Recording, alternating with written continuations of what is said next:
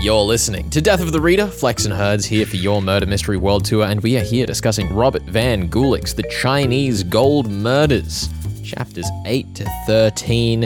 This is the fifth novel in the Judge Dee murder mystery series, which, Herds, remind me again. Robert van Gulik adapted the character and continued writing fan fiction after having so much fun just reworking the first story that he put out. Yeah, pretty much. The spicy bit of historical drama is that he read the original, well, maybe not the original Judge Dee story, but he read a story of Judge Dee and presented it like it was the original story. But there are actually two halves to that story, and he thought that both halves had a different author. He described the second half, and I'm paraphrasing here, I don't have the quote in front of me, but he described the second half as like clunky and lazy and kind of boring, basically. So he only adapted the first half of the novels, of the stories that he found, presented it to a European audience and was like, hey, what if I wrote more of this story that someone else has written? So what you're saying, Herds, is that in honor of this tradition, we should stop this episode in about 14 minutes. Yeah, I was going to say, we only read the first half of this entire story. We never find out what the ending is or who killed who or why. And the butchered bully goes unsolved because I'm pretty sure we already know what's happening in that particular mystery, which is exciting. More or less, anyway. What are the three cases we have so far? Because I mentioned last week, I'm not looking at the start of the book because I don't want none of the spoilers that are in these chapter headings. Well, yeah, there's the chapter headings, and then there's the illustration headings, and then there's the three cases, which are the dramatis personae. There's just a lot going on. It's very funny. Yeah, there's the case of the murdered magistrate, which is the magistrate who we now know because we caught up in the book, was apparently killed by poison from the ceiling. Hooray. So that's exciting. We don't know who or why, but that's what happened. We have the case of the bolting bride, which is to do with Mrs. Koo, wife of Koo Meng Pin, a wealthy ship owner, and she's gone missing. She was taking some cakes to her husband, and she went missing. And then there's the case of the butchered bully, which is the farmhouse murder, where there was this man and maybe his wife who were killed by, what's his face, Ah Huang, a vagabond, as he is described in the book. I got most of the way through this stretch of chapters and thought that those last two cases were the same case. Well, they basically are. That's the thing. Like, the really interesting, the interesting thing structurally about this book is that Robert claims that there are three main cases, and then there's other characters that may or may not matter or are our protagonists. But truthfully, the bolting bride and the butchered bully clearly are like connected in a very direct way, right? Like they're looking for the bolting bride when they come across the case of the butchered bully, whereas the murdered magistrate stands on its own, right? The butchered bully also could have been the bride who bolted. It's entirely possible because they say that Van Chung is in a bed with a woman and Pei is like, she was clearly his wife in the tribunal, and Judge Dee is like, why do you think that was his wife? Did you see her face? And Pei is like, no, I didn't see her face, but she had it covered. Well, she says to the laughter of the entire tribunal, she says, well, who else would he be sleeping with in a bed if not his wife? And everyone guffaws over that because adultery is a thing. It's true, and it's just, I love this book's tone of humor. It's ridiculous. I think my favorite line in this entire stretch of chapters is when the monks at the temple say to Judge Dee, like, oh yes, no, it was a terrible thing. Like last night, these three hooligans, they broke in, they climbed over our fences. Judge Dee's there like, I wonder who that could have been. I wonder, did you catch a look at them? Did you see what they looked like? Did they look like me at all? Did they steal anything? No, they just found these coffins. Yeah, the fools, they didn't at all find what they were looking for, but little did the monks know that they did. Also, that scene kind of surprised me to think that this stretch of chapters has taken place over 2 days. It's very quick. I feel like if this novel were true to history, then these three cases would take place over months. is how I feel. Although, to be fair, there was like an imperial detective who came and like investigated the magistrate's death for 2 weeks before, failing. So really we're just skipping over that entire 2-week period. It's true. We had the montage sequence where we had some complex indicator of time passing, like a water wheel going round. Like a sun rising and setting many, many times. I do want to point out, just because I feel like it's worth mentioning, we've learned the terrible secret of Tang, which is exciting. Because he's seen holding the hand of Fan, who was the servant that he was worried about getting eaten by a were-tiger, and sobbing. And it's not outright stated, but he's gay. He's a gay man. He's like weeping for his poor partner, basically. It's pretty wild that that's a part of this book. It's not a big part, but it's there. And Judge Dee doesn't like condemn him or anything. It's just, that's what people mean. Yeah, someone says, like, you should have a look at this. It's pathetic, but no one, like, acknowledges that particular statement. It's said in passing and kind of left hanging there for you to ponder. It's definitely in the society that Robert is portraying here, seen as very strange and, like, for a man to be emotional is like weird, and it's not a huge issue, but it's like, maybe he shouldn't be doing that. But, like, they don't exactly pick up the pitchforks. It's very much in direct contradiction to Chiao Tai sleeping with a woman, bursting out naked and having a sword fight. Oh yeah, which is the best part. I forgot that that's how this certain chapters end. Can I tell you, I'd read that so recently that on my reread, I was like, yeah, I'll just think about chapter 13 later. But yeah, you're right. Poor man Chiao Tai, he gets suckered in by this Korean war slave. Yeah, he finally gets to sleep with this lovely Korean war slave who then either is trying to warn him about a scheme wherein arms are being smuggled to Korea, or was trying to trap him into being killed because he was going to find out about it anyway. She was definitely trying to kill him. But when Ma Zhong enters the room and is like, oh, she must have been trying to warn you and was killed by the other man, he's like, yep, that's definitely what was happening. Although, you do bring up a good point that to an outsider, because like either way, the man who, I've already forgotten his name, is it Kim? Yes. Kim? Yeah, Kim. Kim Sang is still the one who like plunges the knife into Yusu's body and kills her. So it could still, by, the rules of, let's say, magical realism, just to pull a random set of words out of the wind, it could still be that she was trying to help him and she threw herself in front of the blade. We don't know for 100% certainty. There are a few moments like that in this book, and I'm excited to kind of dig into them. The way that it was sort of framed to me, and the reason that I brought it up that way originally, is that she was clearly in on the plan to have him killed, but then upon like going through with the plan, realized she liked him and tried to back out at the literal dying seconds. See, I don't think that's what happened at all, but it is entirely plausible. It is one of those interpretation things. Yeah, there are a few moments that kind of are up to interpretation. It's definitely a theme of this book, right? I mean, listen, I'm just trying to be generous when what really happens is that Robert van Gulik has a character who gives away information needlessly because it's dramatically it is dramatic. fulfilling. It is 100% dramatic. Yeah, it's very sad because she believes that she's betraying Chiao Tai because her country, Korea, is going to get these arms, but it turns out that there are no arms. It's gold! Gold in them there hills. What do you mean? What do you mean? Why wouldn't it go to Korea? Where else could it go? That's right. It's clearly that it's going to someone in China, and I think I have an idea of who, but we'll save that for the mystery section. That pun didn't nearly come out quite as cleanly as I intended. What was the pun? I totally missed it. That was not a clean pun. If even I didn't miss it, I'm the pun guy. They call me punny. I'll tell you what. I want to touch on an element of Judge Dee's character because he gets a bit more of the spotlight in these chapters, I would say. At least in terms of running up against the people of the world. He confronts an old peasant and basically beats him to death with logic. He criticizes an old philosopher up in his tower.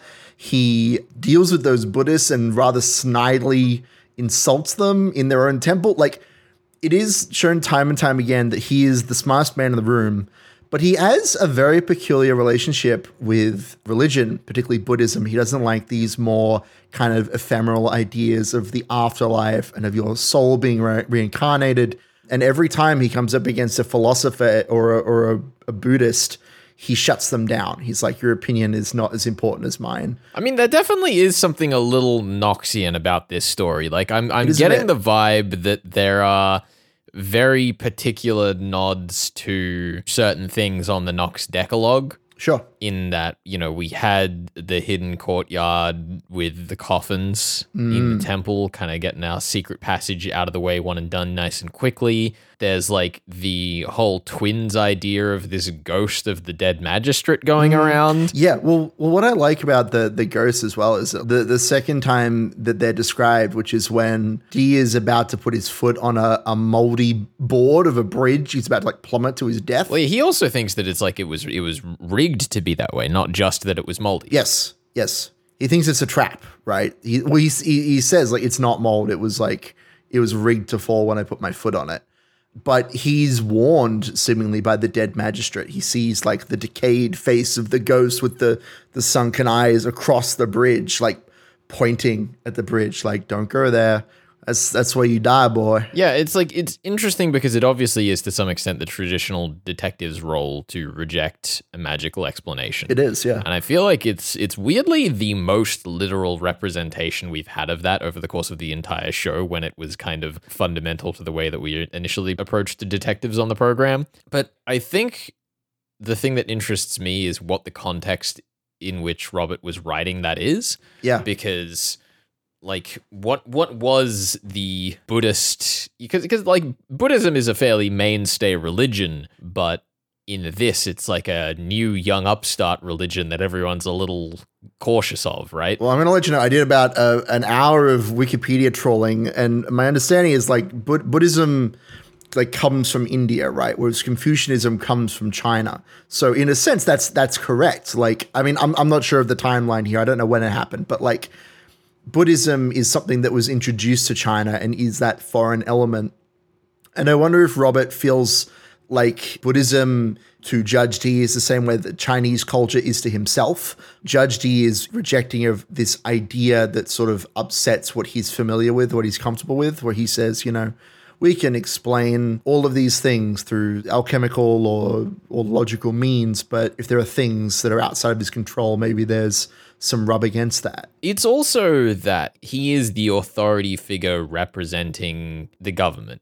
And so he has to stick to the standards. And if he starts to accept that there are things outside those standards, then his authority is in question. He'd have to accept that there are powers beyond his control, and maybe even a criminal that is beyond his ability to catch. Ooh. Maybe in that same vibe. But that's not foreshadowing. That's just it might be foreshadowing. Look, I don't have to answer to you. Well, listen, Herds, I think we should jump over to the mystery section, because it's about time that I unveiled my grand solution for all I'm excited. Bits and pieces of this. Okay, listen. Look, if you haven't solved all 3 murder mysteries, no. I'll be very disappointed. I need annotations, and I also need you to tell me what your favorite illustration is so far. Definitely the pyre. That's a pretty good one. That's a good one. Yeah, the flames going up and they're like burning the body or whatever. I feel like there's a real tenuous sense of scale with all of these ones, and based on the scale of the one with the pyre, both men in that image would be dead. They are standing so close to that fire. I want to say for the record, I quite like the one where they're interrogating the old peasant, because that peasant looks so pathetic, and the thug behind him, I assume it's either Mahjong or Chow Tai. I don't know which one, but they look like they're about to beat this man down, and I love it. Anyway, let's put that aside and get on with some mystery solving. Good luck, Flex. This is Death of the Reader, your murder mystery world tour here on 2SER 107.3. We are discussing Robert van Gulik's The Chinese Gold Murders, chapters 8 to 13. We'll be back with more of that in just a second. You're listening to 2SER 107.3.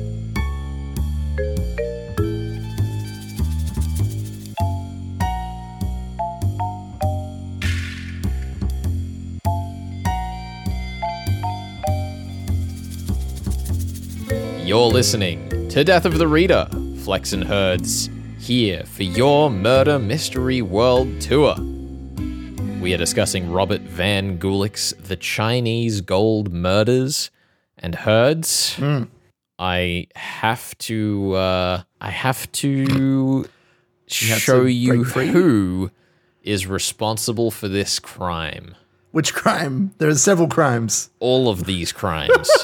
It all comes back to one man. I was thinking to myself, it was cute of Robert van Gulik to put in this little aside at the start of the story where Judge Dee's friends tell him not to come out to Peng Lai. Okay. Then I remembered I'm reading a mystery novel, Herds. Okay. And if a character is telling him not to come out to where the crime has happened, surely that character is implicated in the crime, right? Which character are you referring to? I'm scared. The secretary. The secretary. Is it Secretary who? Is it Secretary Ho? That's a great question. He's the guy in the first chapter that's like, don't go to Peng Lai. That's a real backwater place where nothing interesting is happening. Please don't go there. Please don't go there. It's fine. It's boring. Just stay here in the city. It's nice. It's pleasant. Well, there's three characters. There's Judge Dee, and there's Secretary Lang, and then there is Ho, who wore the insignia of a secretary of the Metropolitan Court. So there are two secretaries, but yes. And you're saying that this Secretary Ho is the criminal, the murderer? I reckon he did everything. Oh my goodness. What do you... Well, not really. I reckon he orchestrated everything. Okay.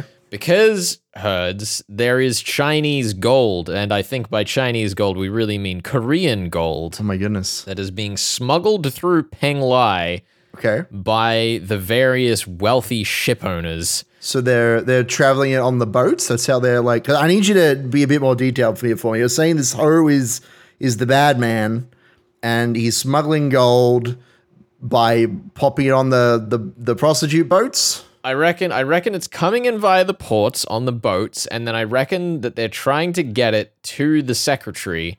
Okay. Via this entire thing where they're making the new statue for the Buddhist temple. Okay.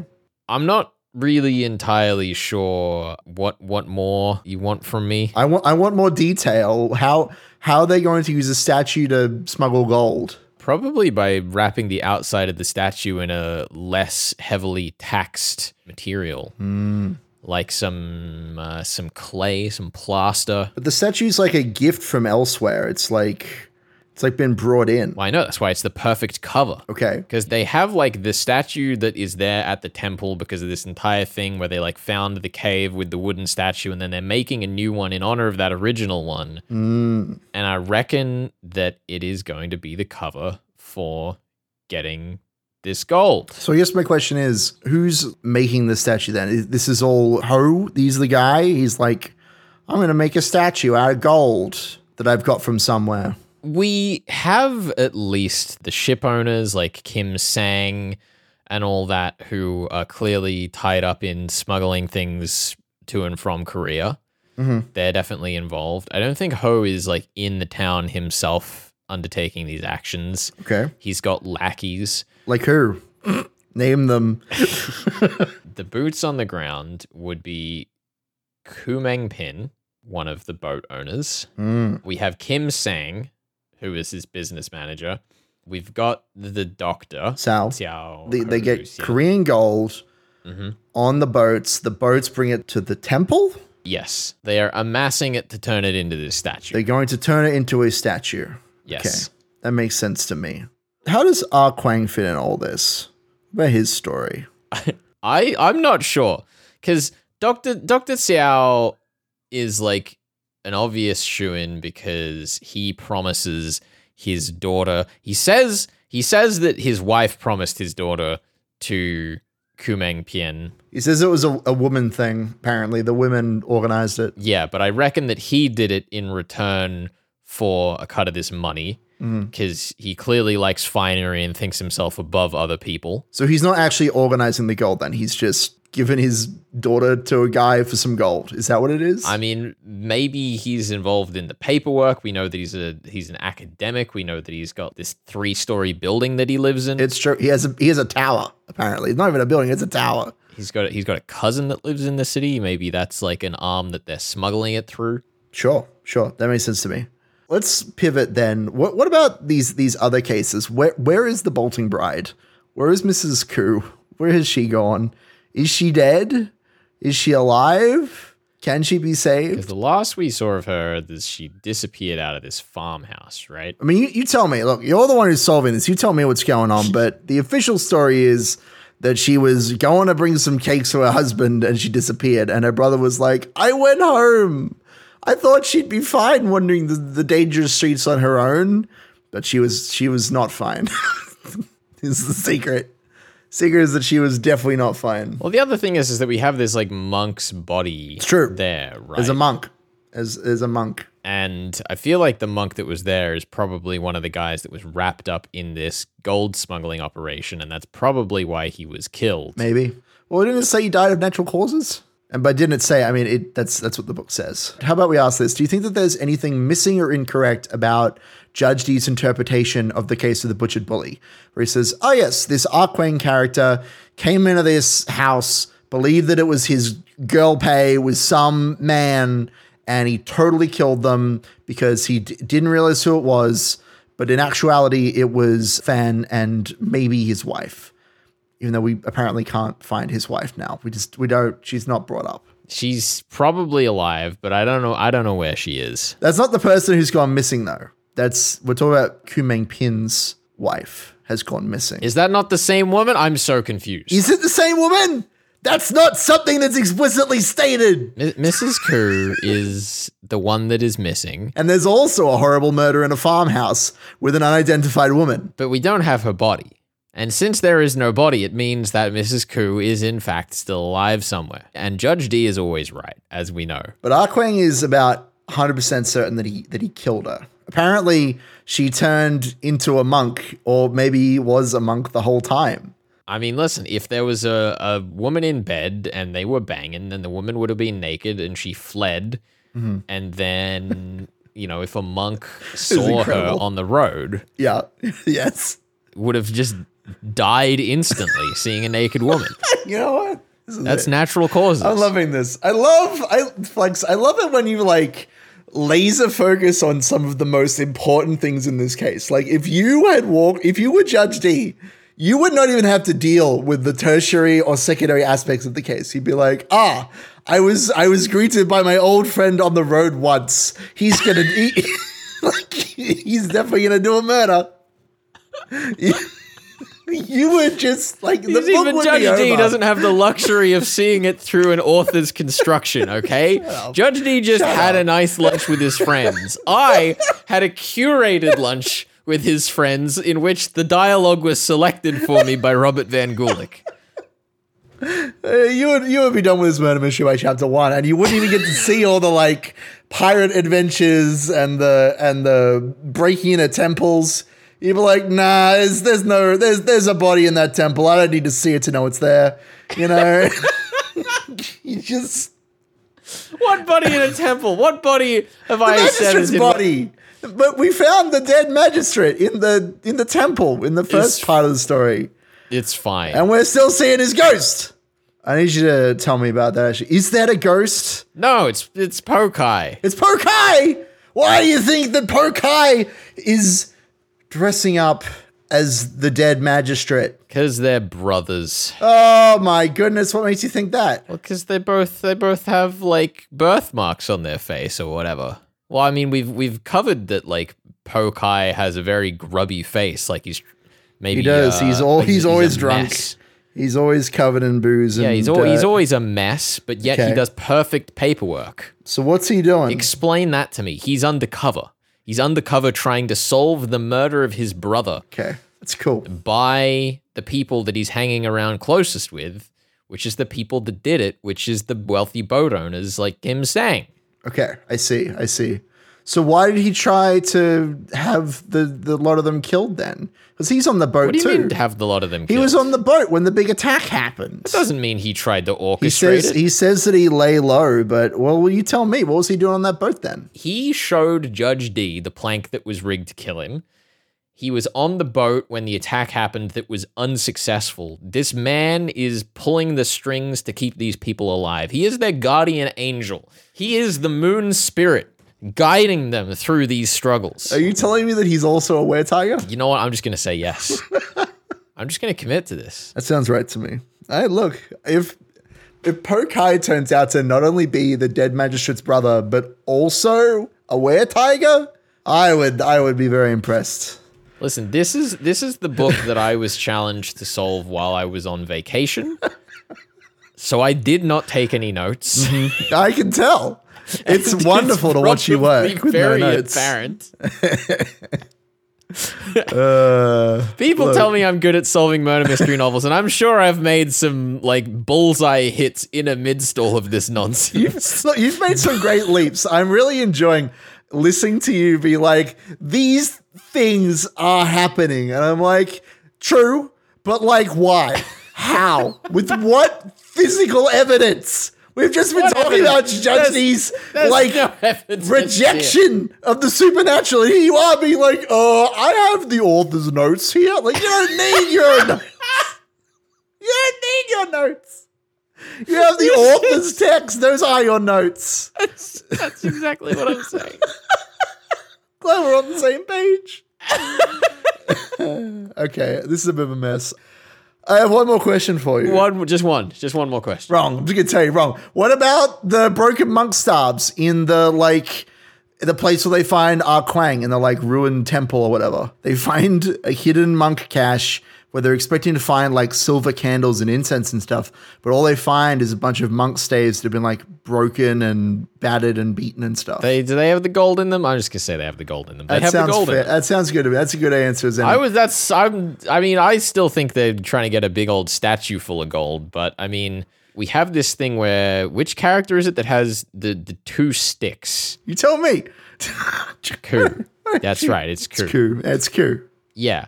That is the poetically inclined brother of Po Kai leaving a clue for Judge Dee by using a 2 sticks box to point at 2 sticks Ku. Look, I feel like I've asked you all the questions that I have. I don't know if you want to try and summarize your defense, your plea to the tribunal. Imagine I am the judge and you're knelt before me. I'm sitting on my fancy leather-backed chair. My defense to the tribunal is that Ku Mingpian, Kim Sang, and Dr. Xiao are smuggling gold for Secretary Ho to the capital from Korea via statues and staves, via Buddhist ornaments, basically.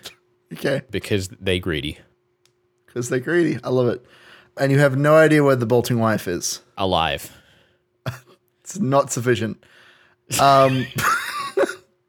Okay, you know what? That's fine. I'll tell you what. You have laser focused in on the important mystery. I can't get 3 points every week, Hertz. Look, out of the 3 mysteries, you did laser focus in on one. And if this book was structured differently, I would put 1 point towards each story. But look, one point to the main story and 1 to the 2 side stories. Listen, you said 2 of these cases are basically the same here, so... Well, you should be able to solve them then. Look, I'm just saying. It's okay. Look.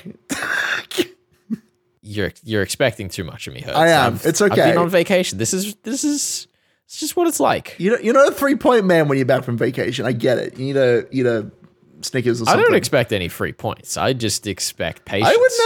I cannot give you patience. We only have like half an hour and most of that is interview anyway. It's true. We would never sit here for longer than 41 minutes and 24 seconds discussing anything on this show. We did this last week too. We're so bad at this. Alrighty. Well, anyway, let's wrap this up. I feel like you've done an adequate job at pleading your defense. Also, who's the were-tiger? You think Po Kai's the were-tiger? We settled that. Yes. I suppose we will find out next week how many points that I graciously give you as the magistrate. If it's more than 1, you're being generous. As the magistrate of this court, it's definitely floating somewhere between 1 and 2. The show is about having fun, not doing well. It's not going to be 3 points. We will decide your fate next time on Death of the Reader. You're listening to 2SCR 107.3. We're going to cover To the End of the Chinese Gold Murders by Robert van Gulik. See you then.